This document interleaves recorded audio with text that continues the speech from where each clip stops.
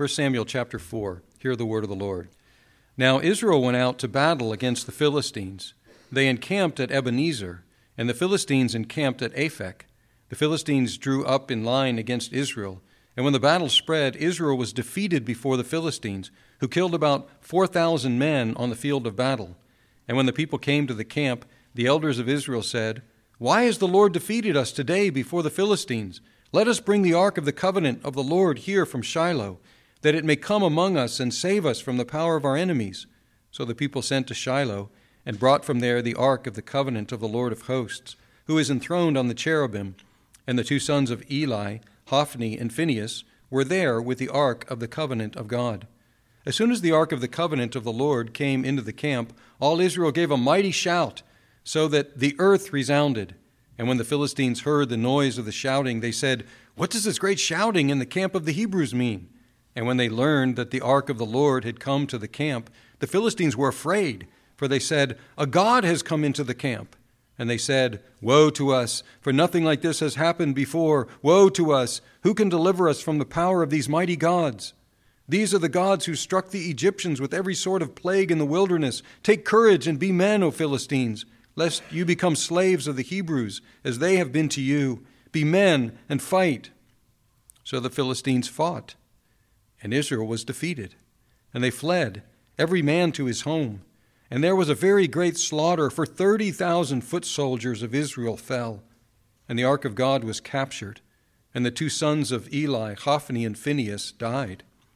A man of Benjamin ran from the battle line and came to Shiloh the same day, with his clothes torn and with dirt on his head. When he arrived, Eli was sitting on his seat by the road watching, for his heart trembled for the ark of God. And when the man came into the city and told the news, all the city cried out. When Eli heard the sound of the outcry, he said, "What is this uproar?" Then the man hurried and came and told Eli.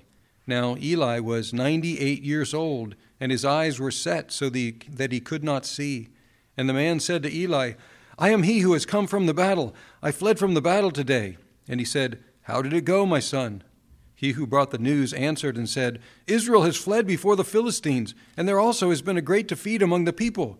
Your two sons also, Hophni and Phinehas, are dead, and the ark of God has been captured."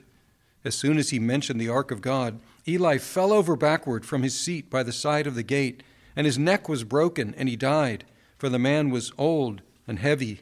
He had judged Israel 40 years. Now his daughter-in-law, the wife of Phinehas, was pregnant, about to give birth. And when she heard the news that the ark of God was captured, and that her father-in-law and her husband were dead, she bowed and gave birth, for her pains came upon her. And about the time of her death, the women attending her said to her, "Do not be afraid, for you have borne a son." But she did not answer or pay attention. And she named the child Ichabod, saying, "The glory has departed from Israel," because the ark of God had been captured, and because of her father-in-law and her husband. And she said, "The glory has departed from Israel, for the ark of God has been captured." Let's pray. Now may the words of my mouth and the meditations of our hearts be acceptable in your sight, O God, our rock and our Redeemer. Amen. In the movie, which is now kind of a classic, Raiders of the Lost Ark, there was the intrepid Indiana Jones and his sidekick, Marcus Brody. Well, the United States agents brought these archaeologist experts in, and they were asking them about this mysterious ark thing. And Marcus Brody, when he was telling them about the ark, he said, "The Bible speaks of the ark leveling mountains and laying waste to entire regions. An army which carries the ark before it is invincible." And then Indiana Jones points to an old drawing of the ark with these light shafts coming out, and the U.S. agent asked, "What are those?" And he explains that these are lightning bolts that are coming out from the ark and destroying the enemies. Well, in that movie, that was why, by the way, Adolf Hitler was looking for the ark, because he thought that if he had possession of the ark, he had the super weapon that nobody could stand against. However, he could have saved himself a great deal of effort. if he had just read 1 Samuel chapter 4. Because here is an army that has this weapon at its disposal, and it's an army that's beaten very, very badly. And that's really the story of chapter 4. Now, just a little bit of review. At the end of last year, beginning of this year, we did a series on the book of Exodus. And in the book of Exodus, we learned about this ark. Now, this ark, what was it? It's not a word we use much. We think of ark oftentimes as the boat as well. It's a different word. But the ark was a chest. It was a rectangular chest that was made of wood, and it was covered over with gold. And inside that originally were placed the 2 tablets of the testimony, the tablets of the covenant, which we call the 10 Commandments. And then a couple other things were placed in there along the way as well. This ark, this chest, had a cover over it, which was known as the mercy seat, or the place of propitiation, or the place of offering. And this had 2 sculpted images of cherubim, which is some category of angel. And this box, this chest, with these 2 angelic creatures, was placed in the most holy place of the tabernacle, which was a tent, or the temple, which is a more permanent building. So there was the courtyard around it, and then there was the holy place, and the priests did something daily in the holy place, but then once a year, the high priest could go into the most holy place and would offer a sacrifice on the ark between these 2 cherubim, on the mercy seat, the cover of the ark, in order to make atonement, to make sacrifice for the forgiveness of the sins of the people. Now, this is described in a summary. If you'd like a summary of that, it's in the New Testament, in Hebrews chapter 9. And here, the writer to the Hebrews is reflecting on, and we'll get back to this later, reflecting on the meaning of all these things. And here's how the writer to the Hebrews in chapter 9, he sums it up. He said, "Now even the first covenant," referring to the Old Testament, the Old Covenant, "had regulations for worship and an earthly place of holiness. For a tent was prepared," then later a tabernacle. "The first section, in which were the lampstand, the table, the bread of the presence, it's called the holy place. Behind the second curtain was the second section called the most holy place, having the golden altar of incense and the ark of the covenant, covered on all sides with gold, in which was a golden urn holding the manna, and Aaron's staff that budded, and the tablets of the covenant. Above it were the cherubim of glory overshadowing the mercy seat." And then he says, "Of these things we cannot speak in detail." But he then went on and he explained that once a year, as I mentioned, the high priest would go in and make atonement for the sins of the people on top of that Ark of the Covenant. Now, the Ark of the Covenant was not a weapon of war. But interestingly, sometimes it appeared in situations that were battle-like situations. For example, if you go back to Numbers chapter 10, verses 33 to 36, as the people were traveling around in the desert, this is the description. It says, "So they set out from the mount of the Lord," Mount Sinai, 3 days' journey, "and the ark of the covenant of the Lord went before them, 3 days' journey, to seek out a resting place for them. And the cloud of the Lord was over them by day whenever they set out from the camp. And whenever the ark set out, Moses said, 'Arise, O Lord, and let your enemies be scattered, and let those who hate you flee before you.' And when it rested, he said, 'Return, O Lord, to the 10,000 thousands of Israel.'" This is kind of military language, isn't it, here? And the ark is going out before them, symbolic, along with the cloud, of the presence of the Lord.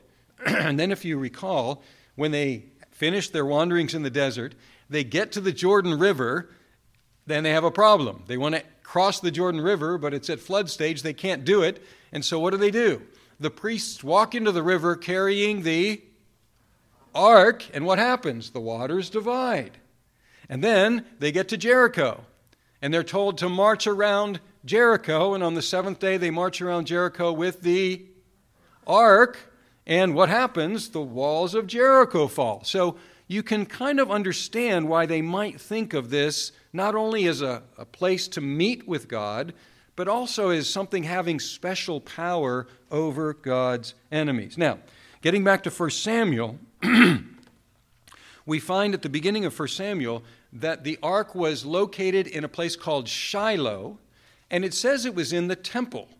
Now, this is before Solomon's temple, so it looks like there was a temporary temple that we really don't know anything about. It existed. We don't know when it was built, by whom. We don't know what it looked like or anything, but the tabernacle, the tent, must have decayed, and this was before Solomon built the temple, but there was a structure there, a semi-permanent structure in Shiloh. Now, what we have seen so far in Samuel, if you haven't been along with us, there is a preparation for a change of leadership. Eli was the chief priest. He was the one in charge of the worship in the temple and the offerings. He had two sons who were corrupt, Hophni and Phinehas, and he could not or would not control them. And so God had raised up a new young man named Samuel, and he had revealed to Samuel that he was going to remove Eli, he was going to remove his sons, and eventually he was going to remove the entire line of Eli and move the priesthood to another line. And so now we have an interlude. So that's where we are. We have an interlude. We have the introduction of Samuel, and we learn at the end or at the beginning of this chapter, the word of Samuel came to all Israel. Hit pause. Hit pause, because now we're going to go back and deal with Eli and Hophni and Phinehas and see how they end. So what do we have? We have the Philistines in verse 1. Now Israel went out to battle against the Philistines. We don't know who started it. We don't know why they were fighting, but we do know that the Philistines were the main enemies of Israel and Judah from the time of Samson to the time of David. And so they were long-standing enemies. And these were people who were probably seafaring people. We don't know exactly where they came from, but they settled along the eastern Mediterranean coast to the west of Judah. So you have Judah, you have the Philistines, and then you have the sea. And to this day, we speak of the Palestinians. We speak of Palestine. That word comes from the Philistines. We say Palestinians. And also, one of their major cities is in the news today. One of their major cities was Gaza, and you've heard about the Gaza Strip. So this is a very ancient people, and the conflicts go way back between them and the Israelites. Now, it doesn't say why they were fighting, but it does say that the battle did not go well. They encamped at Ebenezer, the Israelites. The Philistines encamped at Aphek. Philistines drew up in line against Israel. When the battle spread, Israel was defeated before the Philistines, who killed about 4,000 men on the field of battle. This is a wipeout. This is a terrible, terrible defeat. Now, there's a whole body of literature about big numbers in the Old Testament, because sometimes the numbers just seem too big. And are they using the technique of exaggeration? There are some who suggest here that the word here for 1,000 is some sort of a military term. Like that it says 4,000, maybe it's 4 troops or 4 battalions or something like that were wiped out. But however that might be, there was a wipeout, a terrible defeat, and more are going to be defeated later. Now the elders started well. The elders asked a question in verse 3. And what was the question? Why has the Lord defeated us today before the Philistines? Interesting. They believed in God's sovereignty, didn't they? They said, this is the Lord's doing. They said, why has the Lord? They didn't say, why have the Philistines? They said, why has the Lord defeated us today?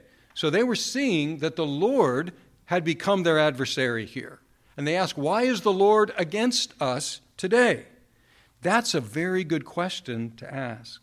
In time of disaster, they asked the question, why? Now, they actually had the answer at their fingertips, if they had only consulted it. If you go back to Deuteronomy, chapter 28, it's a section of blessings for faithfulness and curses for unfaithfulness. And if you look at verse 15, it says, but, after this section of blessing, it says, but if you will not obey the voice of the Lord your God, or be careful to do all his commandments and his statutes that I command you today, then all these curses shall come upon you and overtake you. And then if you go down to verse 25, it says, "And the Lord will cause you to be defeated before your enemies. You shall go out one way against them and flee 7 ways before them. And you shall be a horror to all the kingdoms of the earth." So they had the answer, didn't they? They should have known. Why was the Lord against them? Because they had been unfaithful to the Lord. And so he turned to the other side and he caused them to be scattered. So what should the elders have done? They should have said, obviously we need to repent here. We need to repent. We need to turn back to the Lord. There's something wrong with our hearts. That's why the Lord's against us. Let's repent. Let's fast. Let's pray. Let's consider our ways. Let's turn back to the Lord. Let's read the Scriptures. But what did they do? They proposed a technique instead. A technique. And what did they propose? They proposed that they go get the ark from Shiloh and bring it to the battle scene. Now, this is always a temptation.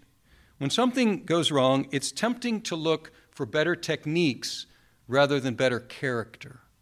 That's always a temptation for humans. Instead of looking inside and saying, is there something about me that's amiss, that can be remedied, it's tempting to look for better techniques. It's easy for churches to do that too. Read the next book on how to do church and what's the latest technique to put into practice, rather than looking at ourselves and our life before God. And here's what they did. They proposed using the ark as a weapon of war. Why has the Lord defeated us before the Philistines? And before waiting for an answer, let us bring the ark of the covenant of the Lord here from Shiloh, that it, or that could be translated, it or he, that it may come among us, or that he may come among us and save us from the power of our enemies. The people were in agreement. Verse 4, the people sent to Shiloh, brought from there the ark of the covenant of the Lord of hosts, who is enthroned on the cherubim. And the 2 sons of Eli, Hophni and Phinehas, were there with the ark of the covenant of God. Now, it looks like they had seen and believed Raiders of the Lost Ark, doesn't it? Because they thought, this is the super weapon. We're going to bring it in. And this is actually kind of a good warning for us. It's a good warning because it's always a danger to hold on to outward objects that are related to faith while denying the reality in our lives.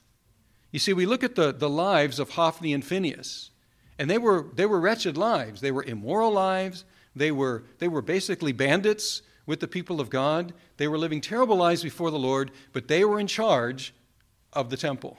They were in charge of the ark. And so here we have outward conformity to symbols of religion and yet a lack of reality in their lives. If you go to the pages of the New Testament, Jesus had some very gentle words for sinners, and he had some very, very strong words for those who were conforming outwardly to religious traditions, but whose hearts were far from God. In Matthew 23, "Woe to you, scribes and Pharisees, hypocrites, for you are like whitewashed tombs, which outwardly appear beautiful, but within are full of dead people's bones and all uncleanness. So you also outwardly appear righteous to others, but within you are full of hypocrisy and lawlessness." And in fact, Paul described the last days as that being characteristic in 2 Timothy chapter 3. But understand this, that in the last days, which are these days in which we live since Christ has come, the last days there will come times of difficulty. People will be lovers of self, lovers of money, proud, arrogant, abusive, disobedient to their parents, ungrateful, unholy, heartless, unappeasable, slanderous, without self-control, brutal, not loving good, treacherous, reckless, swollen with conceit, lovers of pleasure rather than lovers of God, having the appearance of godliness, but denying its power. He says, avoid such people. But in addition, prior to saying avoid such people, actually, even before that, don't be those people. Don't be those people. Don't be those who hold on simply to religious traditions and customs and forms. It's typical, really, in in our world for that to happen. We live in a world that in the West that is increasingly post-Christian. And so there are many forms, there are many outward props and things that used to be a vital part of Christianity. And sometimes people are very devoted to those. I remember we were knocking on some doors around here, and we met a man, and we were trying to share the gospel with him, and he wasn't at all interested in the gospel. But he was trying to get me riled up about how people just don't celebrate Christmas like they used to anymore.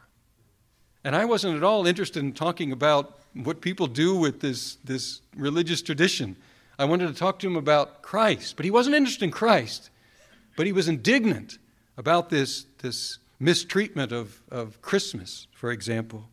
You find many people who have adornment of crosses around their necks or tattooed on their bodies or in their ears or whatever it might be, and yet no real connection to the meaning of the cross.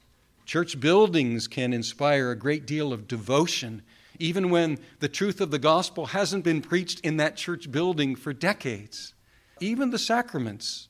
I was traveling with Sandy and Natalia, and we were out in the jungles of Guatemala, this very remote place with this community table, and we sat down with people from all different places around the world, and we were with these lovely young ladies from Denmark, and we started talking about the gospel.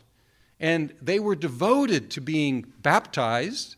They were devoted to being confirmed in their churches and so on, but they were not at all interested in the gospel of Jesus Christ.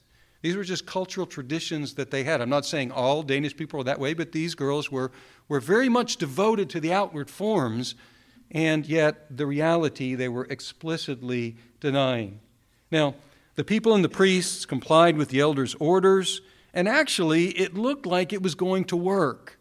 This devotion to this Ark of the Covenant as a kind of a magical charm, as a superpower object. And it looks like it was going to work. The ark comes into the camp, the people start cheering, the earth trembles under their cheering, and the Philistines say, "Oh no, what happened?" And they say, according to their pagan thinking, "Oh, a god has entered in." Because what the Israelites were doing is kind of pagan. The idea that this is God in a box. And they were saying, look, the Hebrews have brought their God in the box, and he's entered into the camp. And then they remembered, oh, this God that's in this box, he's a powerful God. We heard what he did to the Egyptians. We are in big trouble. And so it looks like the text is preparing us for an Israelite victory. The Israelites are all pumped up. The Philistines are shaking in their boots. And then it says, the Philistines say to each other, "Take courage and be men," verse 9, "lest you become slaves to the Hebrews, as they have been to you. Be men and fight." And then we have a very short and surprising description of the battle in verse 10. So the Philistines fought, and Israel was defeated. It doesn't say anything about Israel fighting, does it? Maybe they didn't. Maybe they thought, we have God. He's in the box here. We don't need to fight. We don't know. But it just says the Philistines fought, and Israel was defeated. And they fled, just like Deuteronomy said. They fled, every man to his home. There was a very great slaughter. And now it says 30,000 foot soldiers of Israel fell. And then we have the ark of God was captured. The two sons of Eli, Hophni and Phinehas, had died. We knew that was coming, didn't we? Do you remember back in chapter 2, we learned that Hophni and Phinehas were going to die on the same day. But now something even more tragic for the nation happened. The ark was captured. And now the story slows down a little bit. It covers the battle in basically a sentence. And now it slows down, and we go back to Shiloh, and we have Eli. He's 98 years old. Do you remember he wasn't able to see very well? Now he's completely blind. And it's a pathetic sort of situation. It says that Eli, in verse 13, was sitting on his seat by the road. What was he doing? He was watching. And so we have the pathetic image of a blind man watching. A man who can't see, but he's watching. And it says, for his heart trembled for the ark of God. And then we have this back and forth. The young man comes into the city. Eli's there watching. He doesn't see him come in, but he hears the city in an uproar. And then he calls for the man. And he said, "How did it go?" And the man gives him the story. And it says, now Eli was 98 years old. His eyes were set so he couldn't see. And the man breathlessly tells him, "I came from the battle, and this is what happened." It says, Israel has fled, verse 17, before the Philistines, a great defeat among the people. Your 2 sons also, Hophni and Phinehas, are dead, and the ark of God has been captured. And then it says, as soon as he mentioned the ark of God, that was it. Eli fell over backward from his seat by the side of the gate, broke his neck from the fall. He was old, he was heavy, and it said he died that day. And it said he judged Israel 40 years, a whole generation.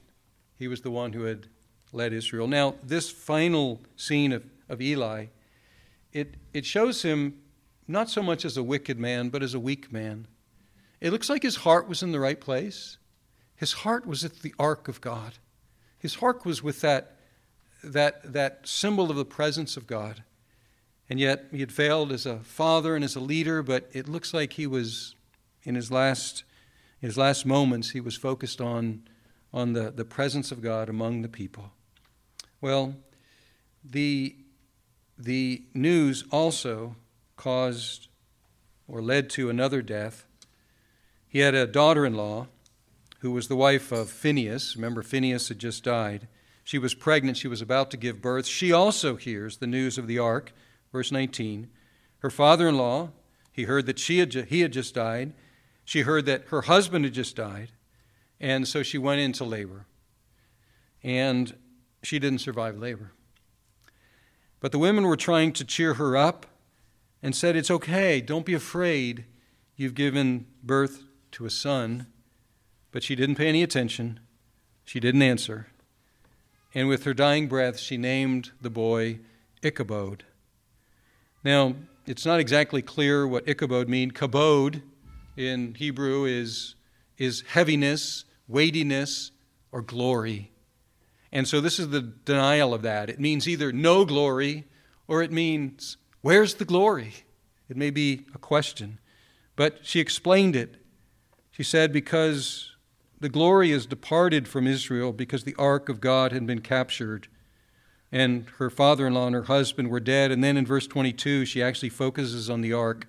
The glory has departed from Israel, for the ark of God has been captured. Now, it was a tragedy that the ark was gone. But the loss of the ark was really just symbolic. The ark was symbolic of God's presence, and now the absence of the ark was symbolic of God's absence. You see, they had gotten it backwards. They thought that God was absent because the ark was gone, but it was the other way around. It was the ark was gone because God was absent. God had turned against his people because they, through the priesthood, had not been faithful. They had not honored him. So the disappearance of the ark and the disappearance of the old priesthood points to the fact that God had turned against his people because his people had turned against him. But it also indicates that this ark wasn't exactly necessary. It was given to Moses, this vision of the ark on Mount Sinai. It was God's idea to do this, but it wasn't necessary. It was a pointer. It was a symbol. It was a message to the people, but it wasn't necessary. Now, I don't want to steal all the thunder from the next chapters about what happened to this ark, but if we go on in the history of the people of God, eventually the ark disappeared for good. And Raiders of the Lost Ark got that right. That the ark had disappeared at some point. We don't know exactly when. Maybe when the Babylonians came and destroyed the temple. But it disappeared.